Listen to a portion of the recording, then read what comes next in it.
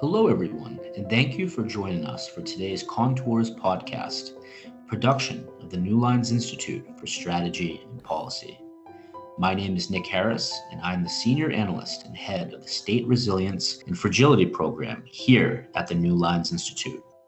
Today, we will have a special discussion on state resilience and fragility in Jordan and the future of the U.S.-Jordanian relationship with three leading experts on Jordan: Suha Meya, Rana Suez, and Dr. Curtis R. Ryan.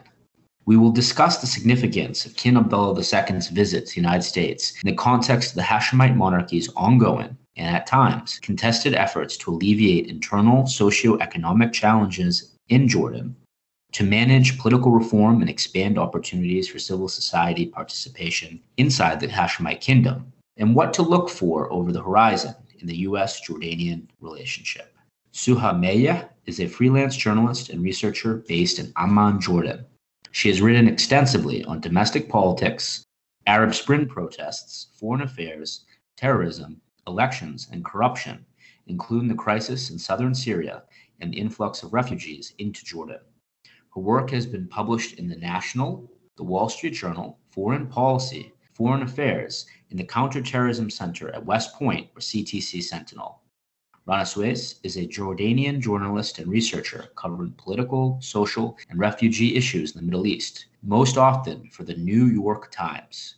She is also the founder and managing director of Wishbox Media, a provider of media and marketing services. She is the author of Voice of Jordan, a book that tells the story of Jordan through the lives of ordinary people, including an Iraqi political cartoonist, a Syrian refugee, a female parliamentarian, and others. And we're also joined by Dr. Curtis R. Ryan, who is a professor of political science at Appalachian State University in North Carolina. He has written extensively on Jordan's domestic and international politics and is the author of 3 books on Jordan, including Jordan in Transition from Hussein to Abdullah, Inter-Arab Alliances, Regime Security, and Jordanian Foreign Policy, and most recently, the highly acclaimed Jordan and the Arab Uprisings, Regime Survival and Politics Beyond the State. Suha, Rana, and Curtis, thank you for joining us for today's important discussion on Jordan and the U.S.-Jordanian relationship, which is of great importance to both U.S. and Jordanian foreign and national security policy.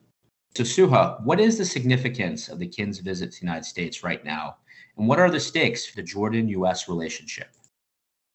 King Abdullah is the first Arab leader to visit the White House since Biden became president in January this year. The meeting is significant for Jordan because ties between both countries were strained as a result of the Trump administration's Middle East policies. These included proposing a peace plan which allowed Israel to annex large parts of Palestinian territory in a bid to settle the decades-old Palestinian-Israeli conflict. So for Jordan, accepting the deal would have compromised its security and stability, as many Jordanians are of Palestinian origin who insist on the right to return to their homeland. Jordan is also a key U.S. ally, and it was sidelined in the past 4 years and ignored by Trump. The administration back then pursued policies that were unpopular and in part contributed to limiting Jordan's foreign policy engagements in the region. These include forging closer ties with the Gulf states, which resulted in signing the Abraham Accords that normalized ties between them and Israel, and as a result, undermined Jordan's role as a key interlocutor in the Middle East. But now, with Biden as president, the mood is upbeat among Jordanian officials. So the meeting with Biden is expected to revitalize strategic security, political and economic cooperation. It will also be an opportunity for Jordan to rejuvenate the two-state solution and ensure that the next aid package remains the same like before. At the same time, maybe finding leeway in easing the impact of the Caesar Act on the country's economy, which has already been struggling even before the COVID-19 pandemic. Amman, at the same time, has received positive signs from Washington regarding its support to the two-state solution with Jordan advocates, including respect Jordan's special role as the custodian of the holy sites in Jerusalem. The administration has also restored aid to the Palestinian refugees, and this was a relief for Jordan since the country hosts the largest Palestinian population in the diaspora, with 2.2 million registered with the UN Agency for Palestinian Refugees. On the personal level, both leaders have known each other since Biden was a senator and vice president. King Abdullah also enjoys good ties with Congress. Jordan is a key U.S. ally. Both countries cooperate on regional security matters and counterterrorism. Jordan is also a partner in the U.S.-led campaign against the Islamic State. Its security and stability are vital for the U.S., particularly in the wake of the chaos that has engulfed the region. Its role has become even more strategically important after the Defense Cooperation Agreement, which entered into force on March this year. It allows U.S. forces to possess weapons on Jordanian territory while exercising their duties. The agreement was published in the Jordanian official gazette, but it also raised anger among Jordanians because it bypassed parliament. There's talk also about the U.S. moving its military bases from Qatar to Jordan. This indicates that Jordan is considered to be a more secure base of operations in the region, further away from Iranian pressure. I agree with everything that Suha just said. I think that laid it out in a really good way, because I do think that there was a perception in Jordan for the last 4 years, the Trump years, that Jordan was basically marginalized or peripheralized in the region, in part by the U.S., the Trump administration, and in part by erstwhile allies, the Emirates, the Saudis, and certainly by the Netanyahu government in Israel. So I think there's a lot at stake, really, for Jordan getting its regional role back and retrieving its bilateral relationship with the United States. But as Suha mentioned, though, part of the relationship continued anyway, despite the rift, let's say, between the Trump administration being, frankly, less interested in Jordan in almost every way. And yet at the security, military, defense cooperation level, even foreign aid, it just continued to plug along as though nothing had changed and even increased in some ways. But even so, Jordanian leaders, not just King Abdullah, but his father, King Hussein, are used to very close personal relationships with American presidents and keeping that a warm alliance. And so, as Suha pointed out, Biden and the king have a close personal relationship. So I think they will look to reestablish that and to seal the deal of getting Jordan and the U.S. back to where they once were, and then maybe even a little beyond that in terms of deeper cooperation. Thank you very much, Curtis. Rana, what is your perspective on this high-stakes meeting between the new U.S. President Joe Biden and King Abdullah II? Thank you for having me, Nick. Of course, as Curtis and Suha have already mentioned, Jordan has been generally sidelined under the Trump administration. However, as Curtis mentioned, in other ways, nothing has changed. Jordan is seen as a strategic, important ally for many reasons for the U.S. The visit reaffirms, A, that Jordan is an important ally to the U.S. and remains so. It's an important also player in the region, and that it's respected and that its opinion matters when it comes to the Palestinian-Israeli conflict as well, when it comes to Iraq, when it comes to Syria, when it comes to relations in terms of security cooperation in the region. It's more of a show that Jordan is important to the U.S., and that's basically what the visit affirms, that despite what happens internally in Jordan, whether it's lack of reforms or what we saw in April with the royal rift, that no matter what, that the U.S. is standing by Jordan. Of course, this has been amplified by the introduction of the U.S. troops from Afghanistan and Iraq and Qatar actually coming now and setting base in Jordan as well. That's a big step, an indication that Jordan's role remains really important for the U.S. Thank you very much, each of you, for providing excellent insight into the significance of the King Abdullah II President Biden meeting. Curtis, I'd like to turn to you. You have a very interesting, great way to describe Jordan in your book, Jordan and the Arab Uprisings, Regime Survival and Politics Beyond the State. You write, Jordan shows how a state can be in continual movement without moving from the same spot. So how does this reality shape the Jordanian state's domestic and foreign policies? Part of the issue is that the recurring issue is the domestic reform issue that keeps coming back. And that's the part that feels like running on the spot, that there's a lot of movement, but not necessarily forward movement. But I think it might be helpful to think of it at a couple different levels, that internationally, since the question is about both domestic and foreign policies of the kingdom, internationally, there's part of Jordan's foreign relations that has been really quite consistent. Most of its relationships, again, with a possible footnote asterisk for the 4 years of the Trump administration in the White House, but in general, it's been more consistent in terms of close relationships with key Western allies, with the United States, with the United Kingdom, with key states in the European Union, even with key institutions like the NATO alliance and large global institutions like the IMF and the World Bank and so on, that Jordan has a significant relationship with and really has no choice but to have a relationship with.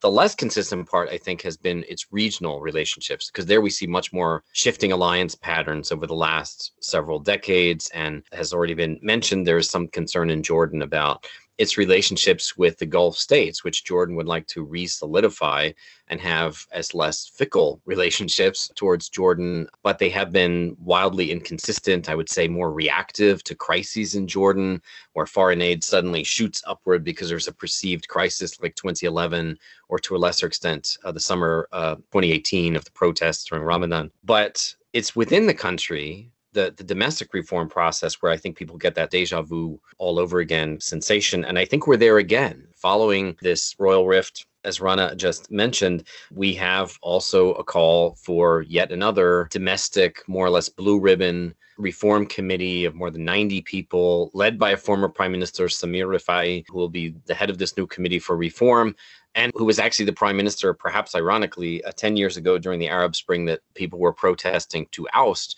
but is in charge of this fairly broad-based committee that includes people from the far left and the far right. It's secular and religious and fairly eclectic, but it is tasked with coming up with a whole series of reforms. The deja vu part, though, refers not to that, not that any of that is problematic. I think most people in Jordan would want some kind of reforms on a host of different issues.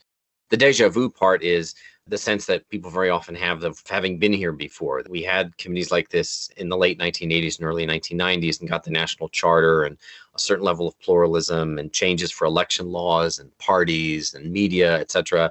And then did it again and had the national agenda, and then did it again in 2011 with massive committees of elites being pulled together to respond to the Arab Spring. And here we are 10 years later with a new committee. So I think one of the questions will be, what, if anything, is different this time around? They're tasked with a really quick turnaround time of getting a whole series of specific reforms on the usual set, by the way, of elections and parties and whether or not there need to be constitutional amendments, the usual suspects of reform issues by October 1st. So fairly quick turnaround.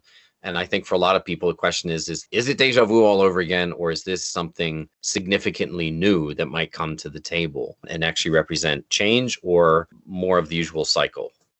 I want to pick up on this point of reform, and thank you for raising it, Curtis. You relayed an interesting statement from one of your interviewees, an activist, in your book, Jordan, the Arab Uprisings, Regime Survival and the Politics Beyond the State. The activist commented that Jordan is a tribal society, is a deep state society, and the deep state is deeper here than in Egypt. So I want to pose this question, and I start with Rana. I know you have spent a lot of time working on this issue of the missed opportunities for reform in the Jordanian system in the past. Rana, what is your perspective on the missed opportunities for reform in Jordan? And add this other question: if you were writing a strategy for the king on this issue, what would you advise him to do? Yeah, and I'll get to that, Nick. And I just want to pick up on something that Curtis was mentioning. I think it's important to mention something that is fundamentally, or let's say the elephant in the room. King Abdullah I, he invested heavily in social welfare. There was an agreement when the state was founded that in exchange for the loyalty of the citizens, he offered what we call East Bank tribes employment, educational opportunities, and health services for them and their families. This is the fundamental social contract that the state was built on and has been going on for the past 70-some years. We are seeing a total breakdown of this social contract, and that's the elephant in the room. And picking up on what Curtis was mentioning, I also pose a question: is The committee that was formed to work on the latest reforms, was it imposed from outside after the royal rift and causing anxiety about the political situation? Or was it a decision from the top here? And if so, why now? After, as you mentioned, Nick, so many failures to reform in the past and missed opportunities. The biggest missed opportunity was in 2004 when there was something called the National Agenda Reform. The National Agenda Reform really set a new social contract for the country. It talked about political, social, economic, media, and women reform in Jordan. I've spoken to the author of this reform, and basically it was topped by the security authority or the security services in Jordan. The question today is two. One is, who's calling the shots in Jordan? Is it the royal court? Is it the security services? This is number one. There's this power struggle that is underneath, that is sometimes talked about publicly, but often is not, due to fear. The second question is, what will the new social contract look like? And can it be implemented? Because if it's implemented, then there's going to be a shift in power.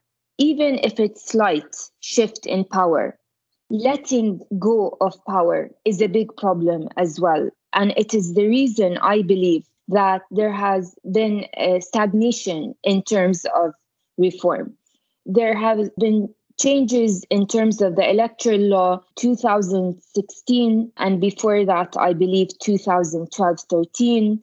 Every election, we have the same conversation about the election law. We have the same conversation about economic reforms, but there's little tangible results that people can really feel on the ground. There's a lot of papers about political parties, but once people attempt to form political parties or even start thinking about political parties, there's a whole lot of consequences and push against them doing this, whether direct or indirect, whether it's by the security services or in other indirect ways to pressure them basically to stop any political activities. There's also the fear factor. Jordan was under martial law for many, many years under King Hussein until 1989. So you had decades of martial law that has created an environment of fear that because political parties were banned.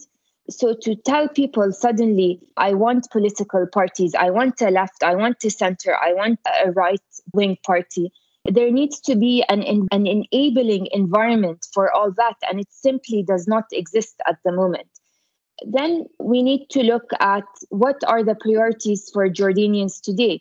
The priorities are economic reforms that really touch upon people's lives. People want jobs. We have a 25% national average unemployment rate. We have 50% youth unemployment. That's 50. 1 out of every 2 young people in Jordan do not have a job. People all over Jordan are just talking about leaving the country, about brain drain. So all of these factors are really important to talk about because these are the missed opportunities. And also you have a very educated population. You have a population that is very news savvy, that is very smart, that want to have a voice, but can't seem to become part of the debate. A lot of people are skeptical about this new push for reform. Thank you very much, Rana. That was a very interesting way to unpack this question. Curtis, what is your perspective on political parties in the Jordanian system and reform? I agree very strongly with the way Rana just put that, including the missed opportunities aspect, and the general cynicism is really palpable in Jordan and has been for a really long time. It just keeps getting deeper because we get a new wave of flourish of proposals and so on, but then there's a perception on the ground that this didn't really shake out yet again. The parties issue strikes me as particularly intriguing because as Rana pointed out, parties for decades were actually illegal, and it was only with the national charter in an earlier reform period, what some people still think of as the golden age of Jordanian reform, roughly 1989. And then only a few years into the 90s before that one regressed, and then we had other waves later. But because of all that, parties have been identified as far left or pan-Arab nationalist or as Islamist and so on. And as a practical matter, most Jordanians are not in political parties. They do not want to be in political parties. They're suspicious of political parties. And some data suggests that the younger you go, the more that actually seems to be an issue, which is not wildly promising because a lot of the new reform seems to be, and we'll know for sure when they actually issue everything, but as far as I can tell, the new reform seems to be focusing very heavily on the political party issue. And as Rana pointed out, the king himself had talked about left, right, and center parties, and having specific platforms and so on. So the new reform committees are pushing that. And they seem to be aware that there's a significant cynicism in Jordanian society. But even so, this is a really uphill battle if most people are worried, have a negative perception of what parties are and what they actually do, or even if they didn't, that the mere act of doing exactly what they were just asked to do, form a political party, participate in public life, puts them on the radar of security services and other groups, that puts their job on the line or gets them a phone call they don't actually want from the General Intelligence Directorate and so on. That's so consistent and so has been such a part of Jordanian life for so long. It makes emphasizing parties, even if they are needed, even if that is a good idea, it makes it really hard to get that off the ground.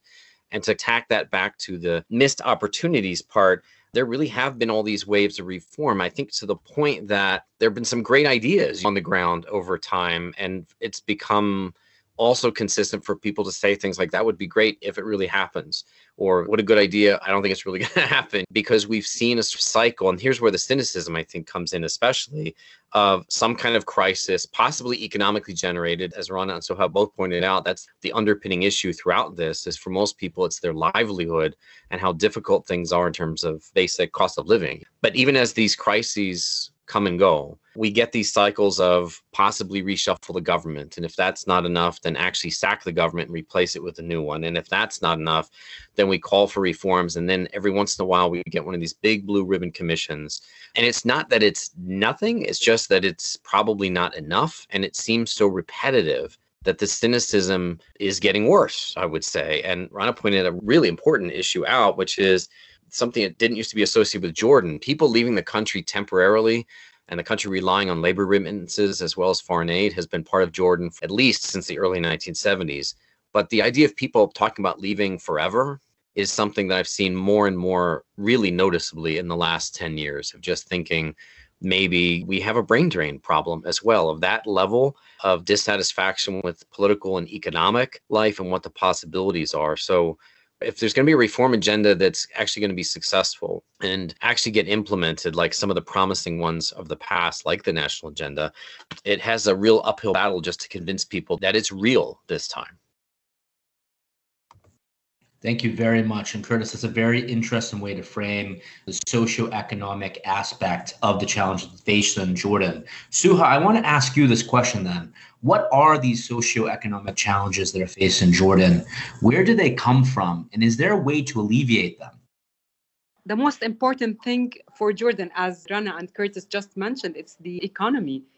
Jordan's economy has already been struggling before the coronavirus pandemic hit Jordan in March last year, which worsened over the past year with soaring poverty and unemployment, which is very high, especially among the youth, as Rana mentioned. The lack of opportunities, the lack of social and economic opportunities, the injustices, poverty, and joblessness may lead to unrest if such grievances are unaddressed. The economic growth was modest. It was unable to create jobs. The situation is even worse in the marginalized rural areas. These areas are where most of the members of the Hirak or the protest movement hail from. They're from East Bank, Jordanian origin. Jordan is home to hundreds and thousands of refugees registered with the UNHCR. So they are straining the country's scant resources. Besides, Jordan is struggling with debt, which has ballooned. And the IMF austerity measures increased taxes and lifted government subsidies on essential goods. It has pushed more Jordanians toward the poverty line. On top of that, you have the opinion polls showing trust in the government is low. Complaints about incompetence, bad management, corruption, and repression are growing louder, even among the tribes. And the tribes are the traditional backbone of support for the Hashemite monarchy. At the same time, you have aid from the Gulf. It has dwindled, and the shrinking state finances means that it's unable to further bloat the public sector. How can these things be alleviated? This is a key question and it's difficult to answer. Well, first of all, it might help if we start with a genuine will to fight corruption, adopting genuine political reforms, which include revisiting laws that stifle public freedoms and free speech, such as the cybercrime law, which restricts the freedom of online expression. Jordan should also be encouraged to take steps towards strengthening the rule of law and ensuring good governance, as well as accountability and transparency. This will help in the fight against corruption, and at the same time, it will restore citizens' trust in the government.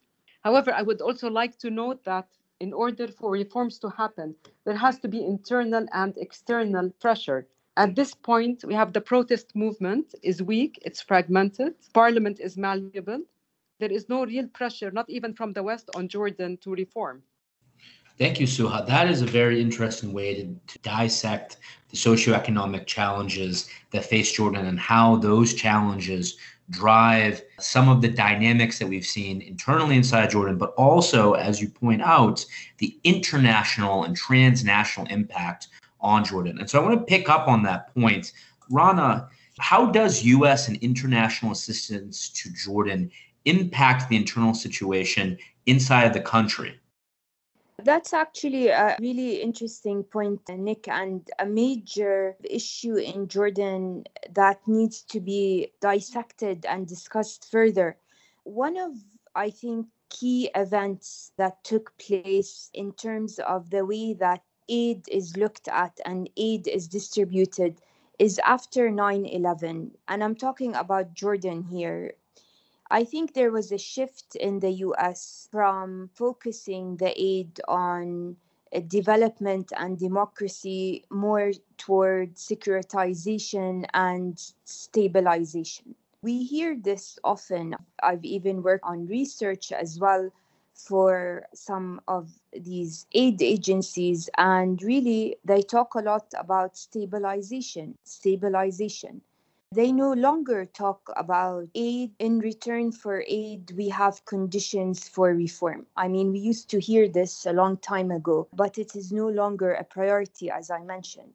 I think the way that the US and Europe view Jordan, they view it as a strategic, important, geopolitical, strategically located country that can help with intelligence, with the help of fighting terrorism, and today the help of providing us with bases, whether it's the Germans or the Americans or the British. It is someone we can talk to, someone that will listen to us. And civil society in Jordan doesn't have, unfortunately, the impact that it should in a country because of the way that aid is targeted, the way that aid is distributed, the kinds of focus that they focus on, whether it's de-radicalization, without really looking at the core issues that need to be looked at: freedom of expression, human rights. For example, we look at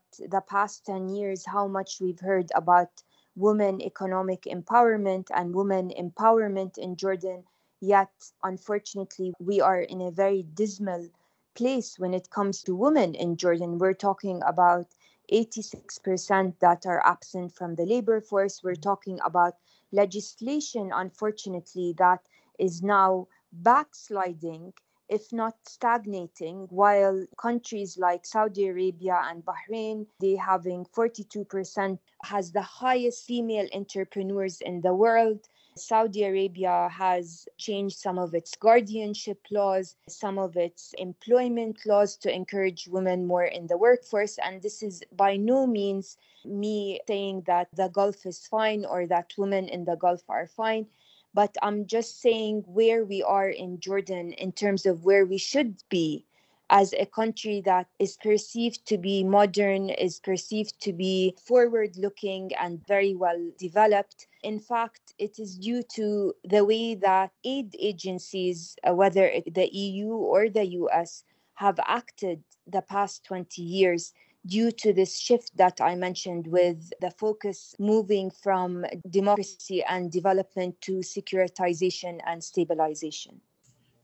Thank you very much, Rana. And you raise a really interesting point here about Jordan's diminished regional stand-in. How does Jordan's diminished regional stand-in constrain the Jordanian state's options to manage the difficult environment?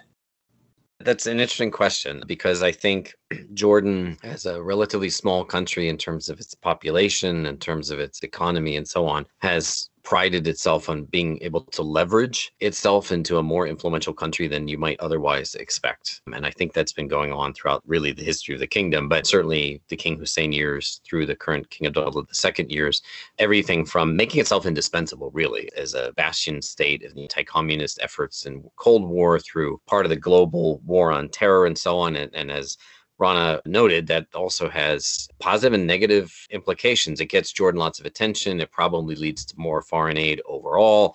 But on the other hand, there is a crimping of Jordanian sovereignty and of more foreign military bases and more foreign troops and so on, as Jordan becomes a forward staging area for other countries' counterterror operations and things like that. It tends to be high on the agenda, but also becomes almost a base rather than a country, which is what a lot of the domestic criticism has been about.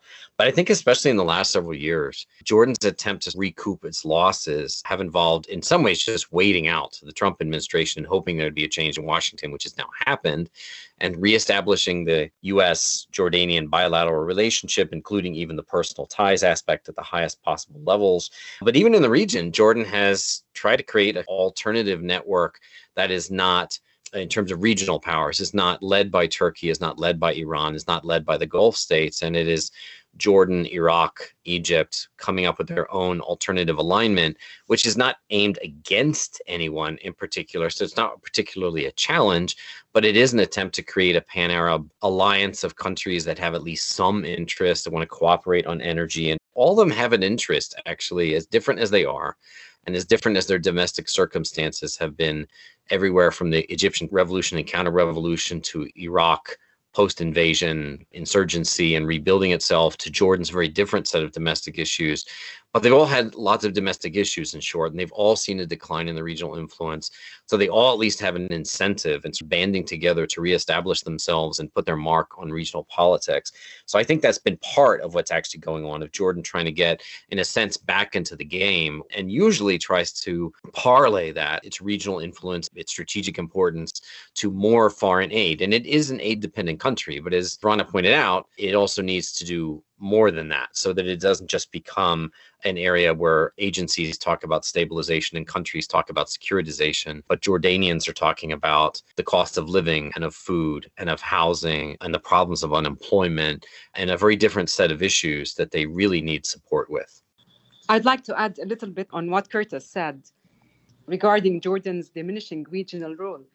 Jordan has a significant geopolitical location, which has allowed it for years to assume the role of an interlocutor in the Israeli-Palestinian conflict. But we have seen this role diminishing, and the limits of Jordan's clout in the conflict were underscored during the Israeli attacks on Sheikh Jarrah in Jerusalem and the recent aggression on Gaza. And that's because its ties with the former Israeli Prime Minister Netanyahu were strained, and because Jordan continues to support the Palestinian Liberation Organization, which is fractured and it does not have any sway over Gaza. Yet at the same time, Jordan stepped up its rhetoric and diplomacy in its attempt at de-escalation and to claim its regional standing. Jordan was even in contact with Hamas, according to Ayman al-Safadi, the foreign minister, even though ties between Jordan and Hamas were severed since Amman expelled its leaders to Qatar in 1999. But now, ahead of the visit, Jordan engaged in a flurry of diplomacy. The king went to Egypt and Iraq, and he's trying to forge an alliance against Iran. Amman also re-engaged with the Syrian officials, attempt to lobby for Damascus to return to the Arab League after Bashar al-Assad was re-elected in May. King Abdullah, according to Israeli press, has also met with the Israeli Prime Minister secretly in Amman in the first meeting between them in more than 5 years. The visit also came after Ayman Safadi, the former counterpart, at a border crossing and asked Israel to help ease Jordan's chronic water shortage. So these are important points to mention about how Jordan is trying to reclaim its regional role. Thank you, Suha. Rana, would you like to add any thoughts on this question?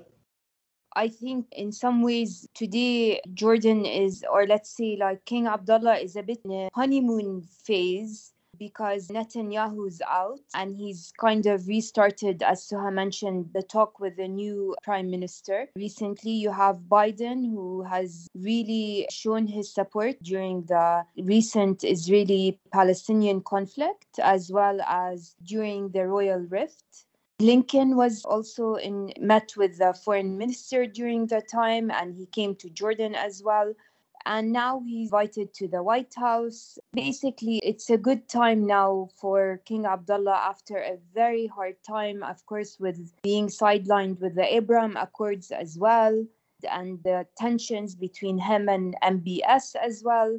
It's a good time after a very hard 4 years in the past. Thank you very much, Rana. Thank you, everyone. That's very interesting perspective on how Jordan's diminished regional stand-in does, in fact, constrain some of the Jordanian state's options. So I want to close out our discussion with this question. I know it's a big question, but I'd like us to take it on. When the pomp and circumstance of King Abdullah II's visit to the White House is over, and we look over the horizon to the months and years ahead, what is each of you looking at most closely in regard to how the U.S.-Jordanian relationship develops during the Biden administration?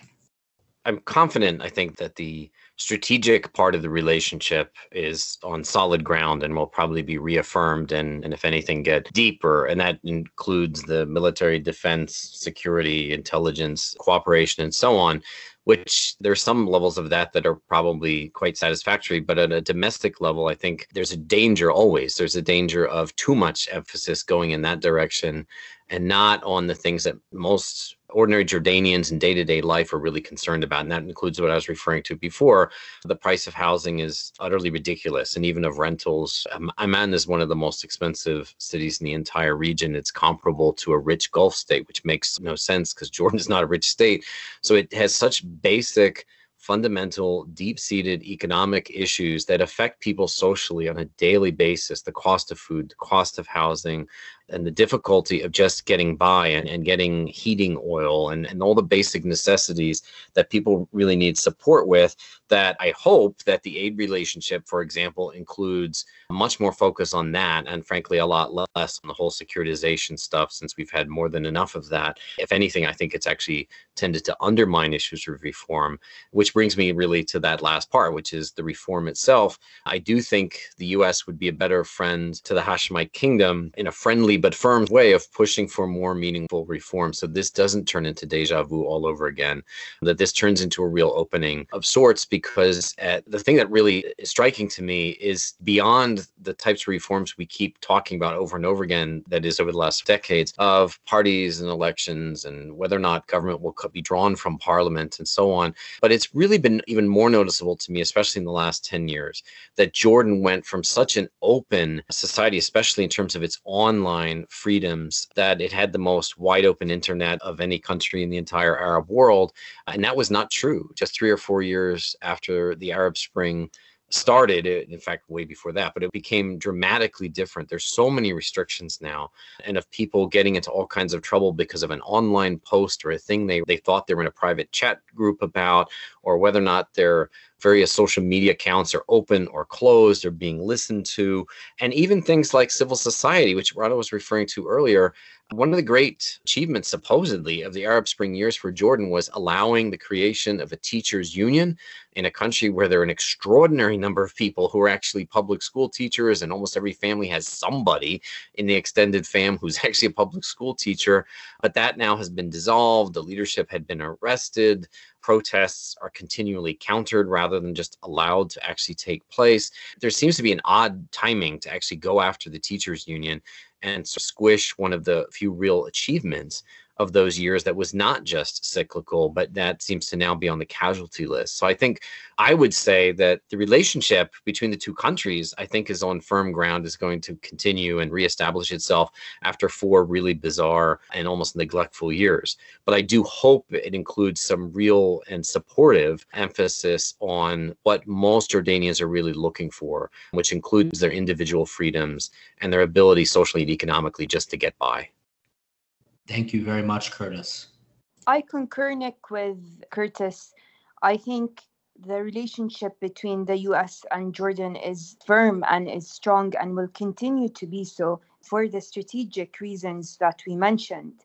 But that's not where today the problem and the challenges lie. They lie within. You want to talk about stabilization, but what does that mean really if I'm telling you that 50% of youth in Jordan are unemployed? The unemployment rate is 25%. 92%, 95% of Jordanians believe corruption is rampant in Jordan, perceive at least that corruption is rampant and that the government is not serious about cracking down on corruption.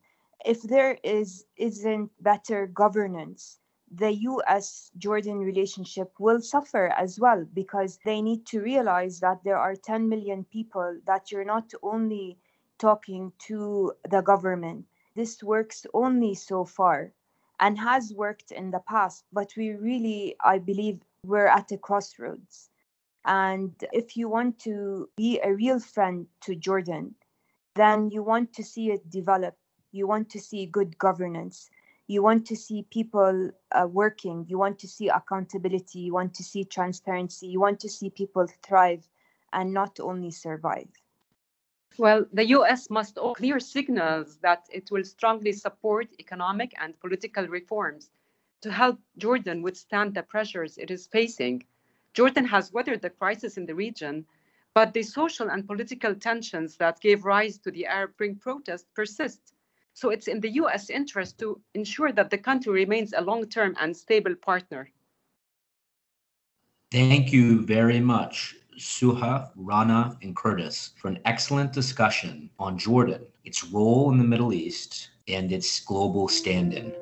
We will continue to look forward to a strong US-Jordanian relationship in the months and years to come. Thank you all.